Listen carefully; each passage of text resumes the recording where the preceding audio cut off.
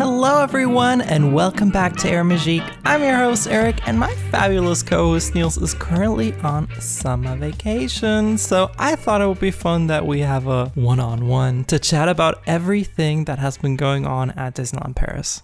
Now, I want to take a moment to talk about just how unbelievably hot it has been in Europe. We've had almost a week's worth of weather at Disneyland Paris that consistently goes over 33 degrees Celsius. That's 92 Fahrenheit for my American friends. Now, coming from the American parks, that might not seem like that much. However, back in the 90s or even late 80s when Disneyland Paris was in its design and development phase, temperatures just didn't rise that high on a regular basis. Yeah, maybe 1 or 2 times a year, but never several weeks in a row. The reason that I bring this up is that Disneyland Paris doesn't really have any specific cool-down attractions, not to mention those lovely mounted fans that are scattered throughout the Orlando parks.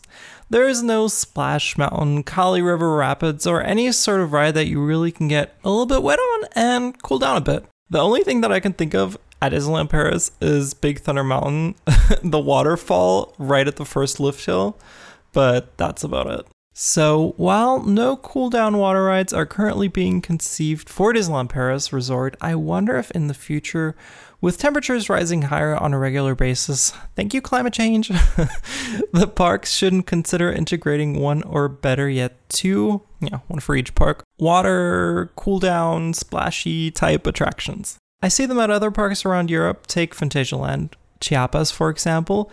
It even runs in the wintertime. Do I wish they would turn off the water effects when temperatures drop below 20? Yes, I do. However, it consistently sees the highest wait times during the warm summer months.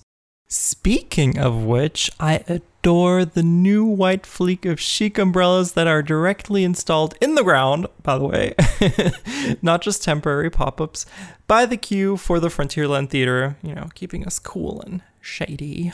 And while we're here, it's already time for the return of the fantastic flagship show, The Lion King: Rhythms of the Pride Lands. The show's back in the Frontierland Theater after almost a year. It's running daily, but don't forget your Line Birdie reservation. That's right, you must register your party via the Line Birdie app if you want to see the show this year.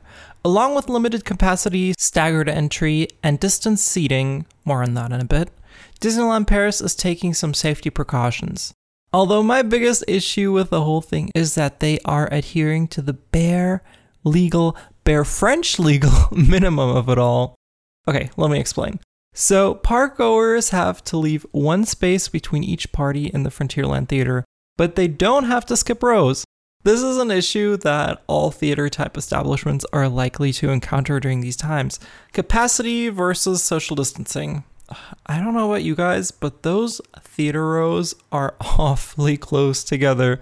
So this one's regrettably going to be a big no-no for me. On a more positive note, the fantastic new lighting by Tim Lutkin, fantastic soundtrack, vocalists, and acrobatics make this a wonderful performance. I also adore how they included hints of gospel music in the I Just Can't Wait to Be King scene. Oh, and the show is completely in English, making it perfect for all international visitors. The completely reworked scene with Scar is also a delight.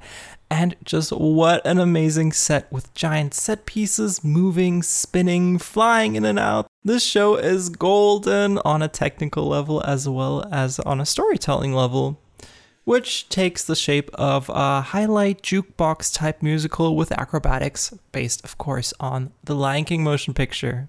Overall, I think it's fantastic that Disneyland Paris keeps plussing and refining its shows year after year. It's a dedication to the audience and the arts that I really appreciate. Keep it up. Oh, and the Frontierland Theater also had some final work done on its facade. It's looking great, however the water wheel is still not back. Where are you? Right next door, the former ranch area and Frontierland Depot reopened this week and it looks amazing. Inside the depot, besides being able to board the Disneyland Railroad, you'll find that all the woodwork and props have been restored to their former glory, and the old clock is now displaying the correct time, tick-tock. Now let's talk about everyone's favorite topic, hotel closures and reopenings. Yay! This has been so confusing, you guys, but I did want to give you the very latest info on when you can stay at your favorite hotels. According to a memo sent out to travel agents, the flagship Disneyland Hotel will now open on December 8th, 2020. It was originally planned to already be back open in September the 7th to be exact, but with attendance levels being so low, I guess we have to wait a bit longer. Disney's Hotel Cheyenne is sadly closing again on October 1st and will stay closed until at least March 1st, 2021.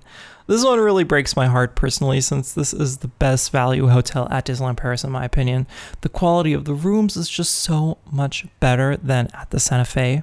Disney's Sequoia Lodge is also not reopening this year, remaining closed until May 1st, 2021. And last but not least, the highly anticipated Disney's Hotel New York, The Art of Marvel, will likely also have its grand opening next year, which would be March 8th, 2021. Just a word of caution, Disney has yet to confirm the information. Hopefully they will in the coming days. Reservations have been on the lower end of things lately, so it's no surprise that Disney is looking to manage its hotel capacity in a cost-effective manner. So after this Debbie Downer, one thing that I'm very happy to see back open at the parks in its original form is the Cowboy Cookout Barbecue. Unlike last year, it is no longer a buffet, thank you, but an a la carte quick service with prices ranging from $13.99 to $16.99. It's definitely in the budget-friendly category, but alas, not a single vegetarian or vegan option in sight. Sadly, this means I won't be able to dine there with my husband, which is a big bummer. Come on, Disneyland Paris, couldn't you include at least one vegetarian thing? Well, if you're a meat eater like me, it's one of the best quick service locations on property. That premium cheeseburger with the big ol' onion rings, good. In other restaurant news, the Lucky Nugget has reverted to its classic a la carte menu. Again, you order and pay when you first enter the restaurant, then a server brings you your food to your table. Sadly, there is still no show, but also no more €50 all-you-can-eat bill. It really was strange because the quality and variety of food didn't really change. They just tried running it as an all-you-can-eat establishment, so it's a very odd decision. Glad to see it's back in its original intended form, sans show of course. We'll sadly have to wait a bit longer for Silver Spur Steakhouse and Auberge de Cendrillon to reopen, as both are now marked as closed until at least the end of September. But honestly, if things continue the way they have been lately, I can imagine that both might stay closed until 2021. What I'm really excited about is that we are in fact getting a Halloween and Christmas season this year. It's been officially confirmed that Halloween will be taking place from September 26th to November 1st, 2020. And as is tradition, just 1 week later, the Christmas season will be kicking off from November 7th, 2020 to January 6th, 2021.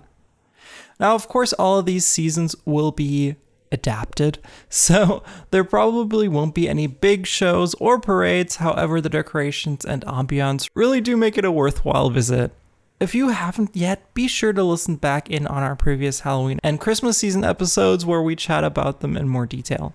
I must confess, my favorite place to celebrate Halloween in Europe is at Disneyland Paris. They always do such a fantastic job with the decorations and ambience, not to mention the fabulous Coco Frontierland layover, which just looks so incredible at night with all that moody lighting and the beautifully crafted Coco figures. Say goodbye to the last classic entry arch. A final kiss, since it was removed from the right side of the Resort Hub entrance to make room for, well, honestly, I don't really know, because all the security tents were located behind it anyway. Now, all that remains are the somewhat sad looking columns that held up the sign. I would love for them to replace these with freshly refurbished signage. I don't know. The old design was lovely with the decorative golden fabric look. I wonder what's going to happen here. Please, Disney, don't just leave the columns empty. Really, the whole security screening area could use a bit of theming and design. It's all in this go away green shade right now, and I, like Disney, wishes it would just all go away. However, it's definitely necessary to have extra security these days. but maybe they could come up with a creative way to make it more fun, or at least less generic. In character news, Minnie has been cramming through her wardrobe and has found her super cute adventurer outfit. You can find the socially distanced meet and greet near Colonel Hathie's. I just adore her lacy white umbrella. It's so cute. Goofy's also got a new selfie spot near Plaza Gardens and invited Max to join him, making this a fantastic 2-for-1. Who else is ready for another Goofy movie? Anyone? And over in Town Square Park, parkgoers can catch Chip and Dale for another impromptu selfie spot. One thing that I really like about the socially distanced character meets is that they are so effortless. You don't have to wait in line. Just instant distance interaction. I really add so much life to the lands, and if you're all about that quick selfie, these are really great options. Construction over at Walt Disney Studios Park, specifically the new Avengers campus, is continuing at a steady pace. The buildings as well as the main walkway are really starting to take shape, especially the show building from the new Spider-Man attraction. I'm so very much looking forward to the new Spider-Man and Iron Man attractions. I wonder if they'll open the land all at once with the new Pym test kitchen and just everything simultaneously, or if they plan on a Galaxy's Edge style opening, which, honestly didn't go so well. With Smuggler's Run opening up first, many were holding off their trip until Rise of the Resistance opened up, shortly after which Corona happened. The $1 billion Batuu increased attendance by a modest 2% in Orlando, while numbers stayed flat in California, so Disney never really made a profit of those lands? Well, yet, I must add. To be fair, the stacked opening of Galaxy's Edge is not the only thing to blame. Disney's advertised messaging was also very much in the realm of, stay away, it's gonna be super crowded, there's no guarantees you're going to get to experience Star Wars Galaxy's Edge or any of its attractions, which also led to many potential park goers postponing their trip. Heading back to Paris here, the Newport Bay Club's waterfront remodel is in full swing and is looking to be much more thorough than we originally anticipated. We can only guess what exactly Disneyland Paris is building here, but I wouldn't be mad at a lovely boardwalk type experience. I would just love for them to turn it into a beautiful waterfront extension of Disney Village with little shop, huts, and maybe an outdoor bar just to relax and enjoy the waterside atmosphere. One can dream, huh? But they really are tearing up all the ground as if there's no tomorrow. Now, before I sign off with this week's episode, I wanted to share this cool tidbit with you guys. Cafe Fantasia on Twitter has been posting these really fun facts lately, and this was a new one for me. So apparently, an earthquake dark ride was being considered for Main Street USA at Disneyland Paris at one point. The attraction would have been housed inside Main Street Transportation Co. Guests would board a cable car for a trip through 1890s San Francisco. But then things begin to shake. It would have been a fun ride with a thrilling ending. I can just imagine this fantastic dark ride with gorgeous turn-of-the-century sets and the adrenaline of it all crashing down and blowing up in our faces.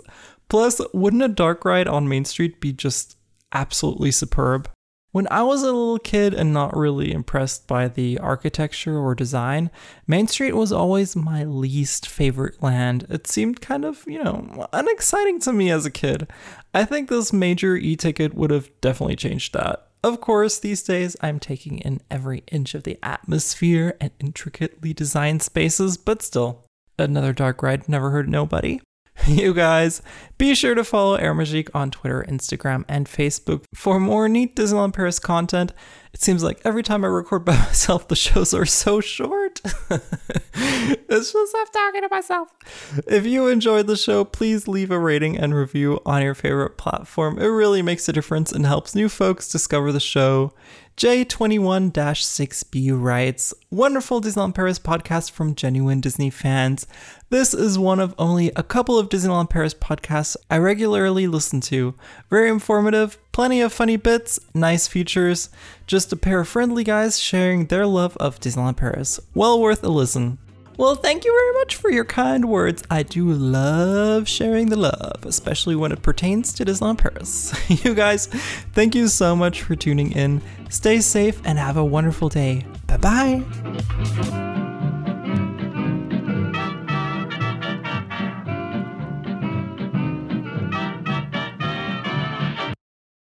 This episode is not sponsored. Any promotional or advertised content will be clearly identified. Air Magique is an unofficial podcast made with love and is not affiliated with the Walt Disney Company or any of its subsidiaries.